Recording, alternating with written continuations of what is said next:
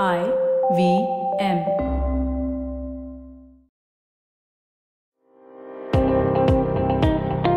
Welcome to All Things Policy, a daily podcast supported by Pragati, a flagship media initiative of the Takshashila Institution. We're a bunch of policy nerds based in Bengaluru, and we like to bring a fresh perspective to Indian affairs and an Indian perspective to global affairs. So grab a cup of coffee, sit back, and join us for today's chat. Hello, I'm Megha Pardi. Today's episode of All Things Policy, we are discussing recently held Quad Summit. On May 24, the fourth Quad Leaders Summit and the second in-person meeting were held in Tokyo. The joint declaration issued after the meeting by leaders of Australia, India, Japan, and the US sought to renew, and I quote here, steadfast commitment to a free and open Indo-Pacific that is inclusive and resilient, end quote. So building upon this in-person summit in September 2021 and virtual meeting of Quad leaders in March 2022, the leaders of 4 countries had asserted that Quad is a force for good and they're committed to bringing tangible benefits to the Indo-Pacific. While in the statement, China was not mentioned by name, much of the Quad agenda, as we all know, is reflected the fact that it was designed to meet challenges emanating from China's increased assertiveness in Indo-Pacific. And this has been group's emphasis since the regrouping in 2001. To discuss this outcomes of Quad Summit and some more, today we have us Shrey Khanna. Shrey is my colleague at Takshashila. He's a staff research analyst at the Takshashila Institution. Welcome, Shrey. Thank you, Megha. Yeah, so Shrey, can you walk us through outcome of this summit and some key highlights of the summit? Yeah, so I think in this summit, the focus was on common good, providing common good to the Indo-Pacific. There has been lately a lot of focus on vaccine diplomacy due to COVID pandemic. So this time they talked about the health security, strengthening the health security infrastructure. Then there was talk about how there are unsustainable infrastructure projects. So to fund sustainable infrastructure project in the Indo-Pacific, then there is partnership in maritime domain awareness. There's another common good called as like ostensibly to stop illegal fishing. Then there's talk of bolstering capabilities to respond to humanitarian and natural disasters. And then other than that, there is continuing focus on maritime security, a focus on critical and emerging technology, cybersecurity. So, when in the joint summit, we find that the leaders say that Quad is force for good. So I think this is the kind of good that they are pointing towards, that the commons we can serve together. The second thing is the reaffirmation of ASEAN centrality.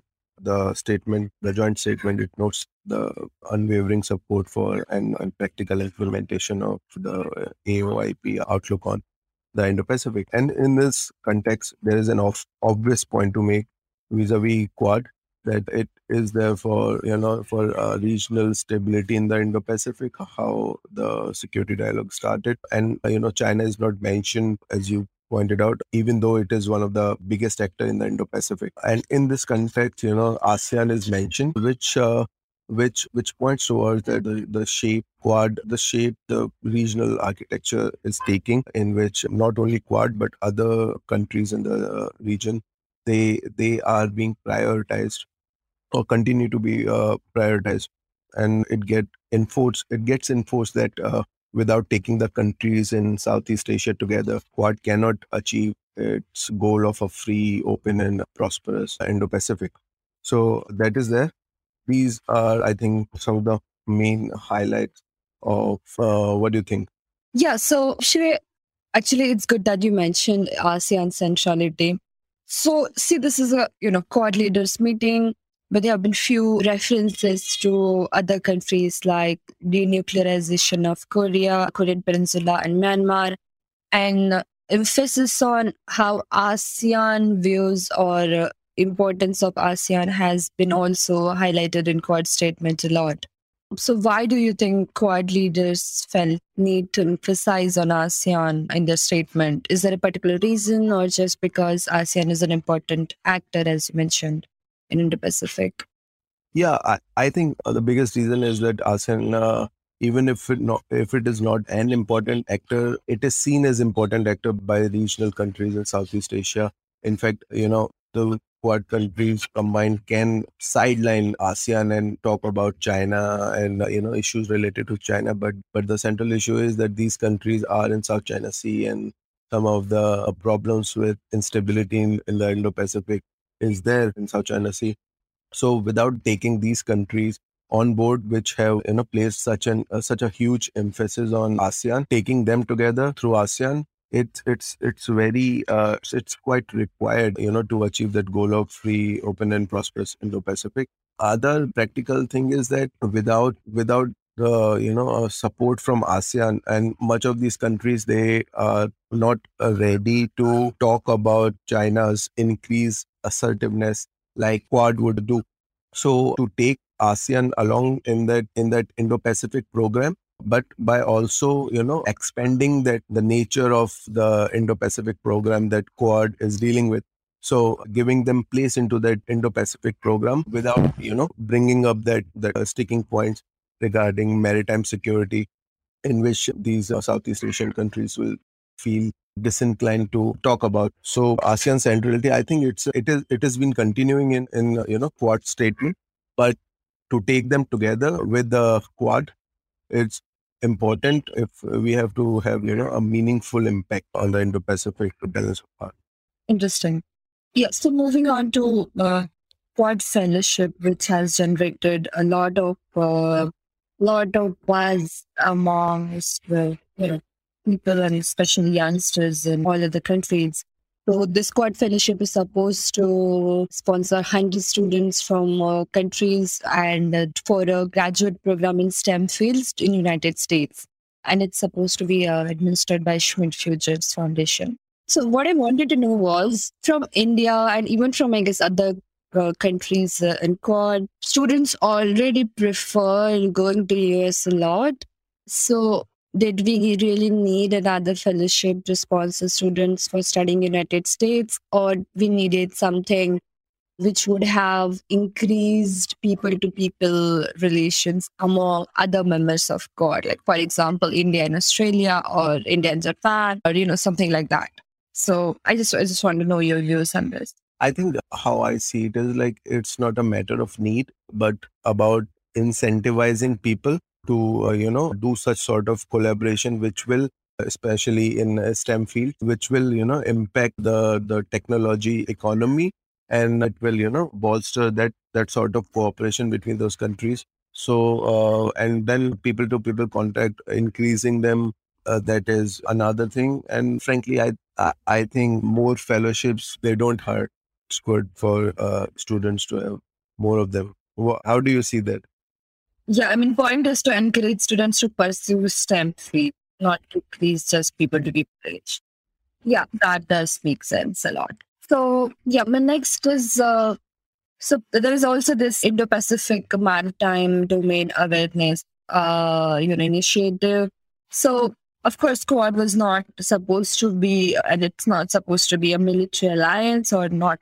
It's supposed to be just partnership on other things except military. But there have been some chatter that this Indo-Pacific Partnership for Maritime Domain Awareness could be a step towards, military kind of relationship or military type of an alliance, even though it's not on horizon right now, but this could be a step towards it. What do you think about that?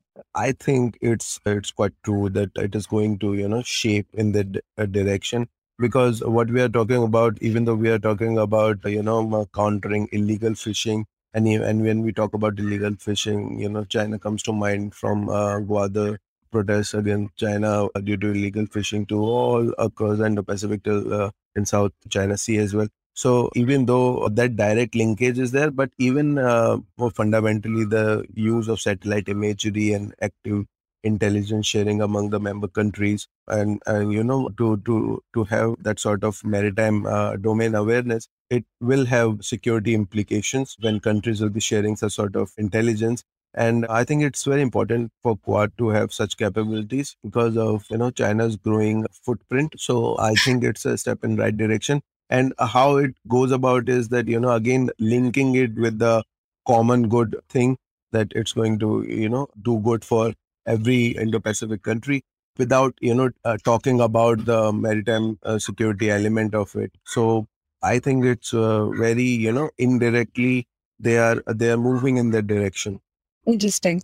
So looks like this meeting was quite fruitful for India and Quad in general because there's, apart from the things we discussed, there was a range of other initiatives launched, like on climate front, there was Quad climate change adoption and mitigation package. There was also some important discussion on Quad cybersecurity partnership, launch of discussion on first ever Quad Cybersecurity Day. There's also some important discussion on, aligning emphasis on common international cooperation in international standardization organizations, which is again I think has some linkage to China's efforts towards international standardization. There's also talk on quantum technologies, and interestingly, satellite data portal was also launched. Yeah, so in all, it seems like a very fruitful leaders meeting, and of course, apart from that, there were several agreements were also signed between India and other countries. For example, India and government of United States signed an investment incentive agreement, which is kind of a legal requirement for the development finance corporations to continue investment support in India in critical areas like healthcare and COVID-19. So yeah, this was a very fruitful meeting indeed. So on this note, we'll take a short break and we'll continue after this.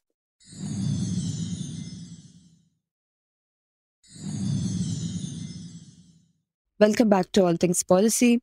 I'm Megha Bardhi. I'm a research analyst at the Takshila Institution. Today, I'm here with my colleague Shrey Khanna, and we're talking about the recent Quad Summit and the future of Indo-Pacific.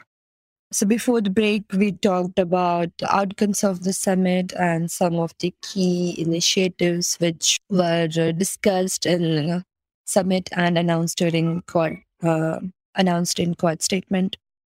So apart from these initiatives in Indo-Pacific, there are several developments which were also discussed during this latest summit. For example, Russia-Ukraine conflict was also on the agenda. And in fact, if I remember, one of the statements of leaders also said that, not the official statement, but statement given to, I think, press also said that the countries seek peaceful resolution and kind of including India.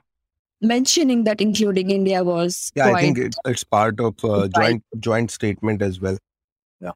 Joint statement, yeah, but including India has been hesitant so far to kind of directly condemn Russia, so that was a little surprising. Yeah, so what I wanted to ask was, how did this developments reflect on Quad Summit? I think firstly, the Quad Summit, it is happening at the time when war is going on in Europe, the Russia-Ukraine conflict. So, and Russia is like a traditional rival of the US.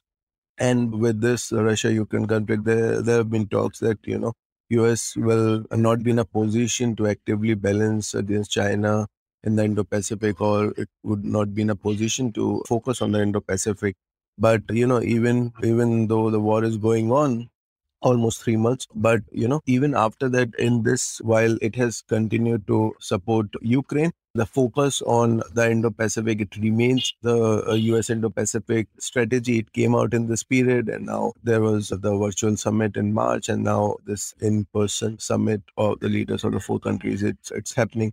So the focus on the Indo-Pacific, that the priority is the Indo-Pacific. I think it is quite evident. Australian elections were just concluded, and within 24 hours, the Australian Prime Minister, he attends the new Australian Prime Minister, he attends the Quad Summit. So the importance of the Quad, it gets highlighted, and importance of the Indo-Pacific and the geostrategic imagination of these leaders, it is also highlighted. Yeah, so that is that thing. And, when the summit was going on, Japan said that Russia and China, they undertook that military exercise. So I think yesterday, Japan also put out the photos of Russian and Chinese bombers there.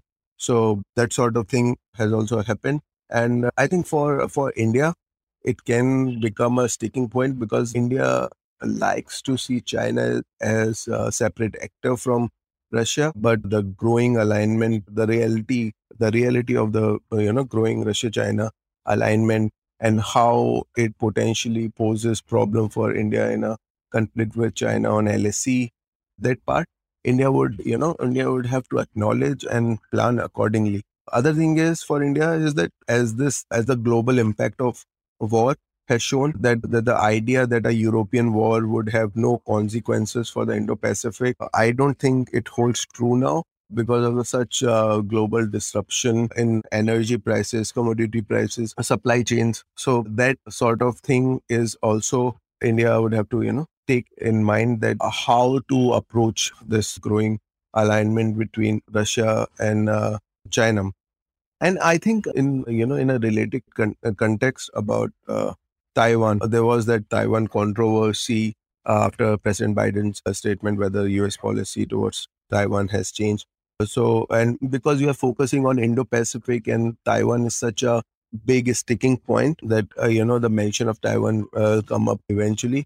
I think India would feel increasing pressure to eventually formulate how it is going to behave in an event of crisis because as the Quad's footprint in the Indo-Pacific increases, India would have to eventually take a position on Taiwan. In more words, because if you see a Ukraine war, if you see India's response in the Russia-Ukraine war, it kind of muddled through not planning what to do if war breaks out in Europe. Fortunately, right now, India's position in an increasingly multipolar world order makes it kind of indispensable. But in such an event of crisis, there may be an opportunity or problem which will come with it with this increased power, and which may if not, this is the thing which India needs to plan for. But Megha, you and Manoj published a research document on Taiwan early this year. So how do you see India's choices in this Taiwan controversy? Yeah, so India, I mean, of course, officially India does adhere to one China policy. And India is reluctant to name China directly in even in Quad statements because, among Quad countries, India is the only one with border dispute and very active and volatile border dispute with China. So, of course, our steps are going to be very measured. But you see, if what we can see is that India is trying to increase their cooperation with Taiwan and even people-to-people exchanges. So our engagement overall with Taiwan has increased a lot over the last few years. And of course, that is because we're trying to kind of, I would say counter China, but yeah, China is a factor in this relationship. But apart from that, I mean, if you also set aside Taiwan for a moment, I think that how China viewed Quad is also important because initially they just thought this was fad, and now they have started to take Quad very seriously. I mean, Joe Biden during the summit also said that this is not just a passing fad, but it means business. And from initially, so China has kind of come to full circle and realize that India will be part of Quad, and Quad is a very real and serious thing. So, you can see that the reaction reflects they are worried about Quad and India's position there. I mean, Wang Yi he announced his visit to South Pacific nations because and China's activity in Solomon Island recently, that intergovernment pact which they did with Solomon Islands. So all these kind of are indications that China is worried about activities of Quad countries in Taiwan, Indo-Pacific, and in general. So yeah, but yeah, there is this one thing which you mentioned, and it reminded me, which we had Manoj and I had outlined in our document, that initially we had proposed that due to Ukraine war, focus of United States and Western countries in general might shift from Indo-Pacific to Europe. But the summit kind of, it felt like US and other countries are trying to reassure countries in Indo-Pacific that that's not going to be the case. Indo-Pacific will be a priority even if there are other conflicts going on. And I think Joe Biden's statement on Taiwan also reflected that. Right. I think one thing that is a point of concern is that the resources that US is going to, invest in the Russia-Ukraine conflict, if they could have been, diverted to the Indo-Pacific, that would have been better. But other than that, I think US's focus on the Indo-Pacific is likely to remain in the foreseeable future as well. That's a good point. But I think what's going on in Ukraine is a full-fledged war. Yeah. And in Indo-Pacific, fortunately, we don't have that. So I don't think resources are a matter of concern. It was just, I think, matter of effort and, prioritizing a region. Yeah, that's it. But so even after that, as I said, Quad continues to be an area of importance, not just for US, but also for other countries. So, of course, there are bound to be some developments in future. So, for example, I think there's talk about Quad Plus arrangements. And interestingly, Quad leaders' statement mentioned denuclearization of Korean Peninsula and Myanmar also. So, do you think this was designed to attract attention of ASEAN countries plus even South Korea, or this was something hinting towards expansion of Quad? What do you think? Or what do you think are the further developments that we should watch out for? I think the mention of Myanmar or North Korean issue in Quad statement, or the discussion about that, it shows that Quad is becoming sort of a place, a forum between these countries where they are going to talk about the security, the prominent security issues in the Indo-Pacific. It is good because to generate a better response from the Indo-Pacific countries, it will be important to talk about the issues which matter to them. So that is important.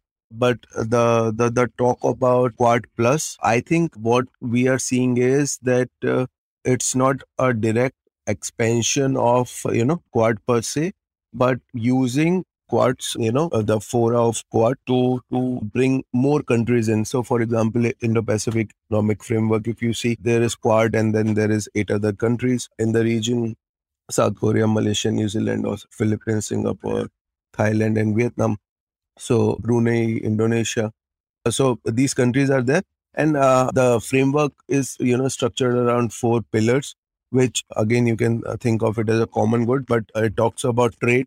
Now, China is the largest trading partner for many of these countries. Supply chain, how to make them more resilient and integrated. It, indirectly, it is still connected to the concern with China. Then infrastructure, it talks about deepening cooperation on technologies, on mobilizing finances, providing concessional finance. So the funding sustainable and durable infrastructure. Then this point again, is related to the BRI investments and the concerns related to that, the high rate of interest which China has offered for some of the projects under BRI.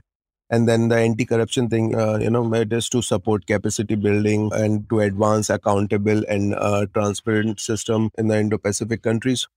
So the IPEF, when it is bringing these countries together, it is bringing these countries together, and they are going to work together on and to provide economic part of that, the architecture, that political architecture that the Quad countries are trying to build.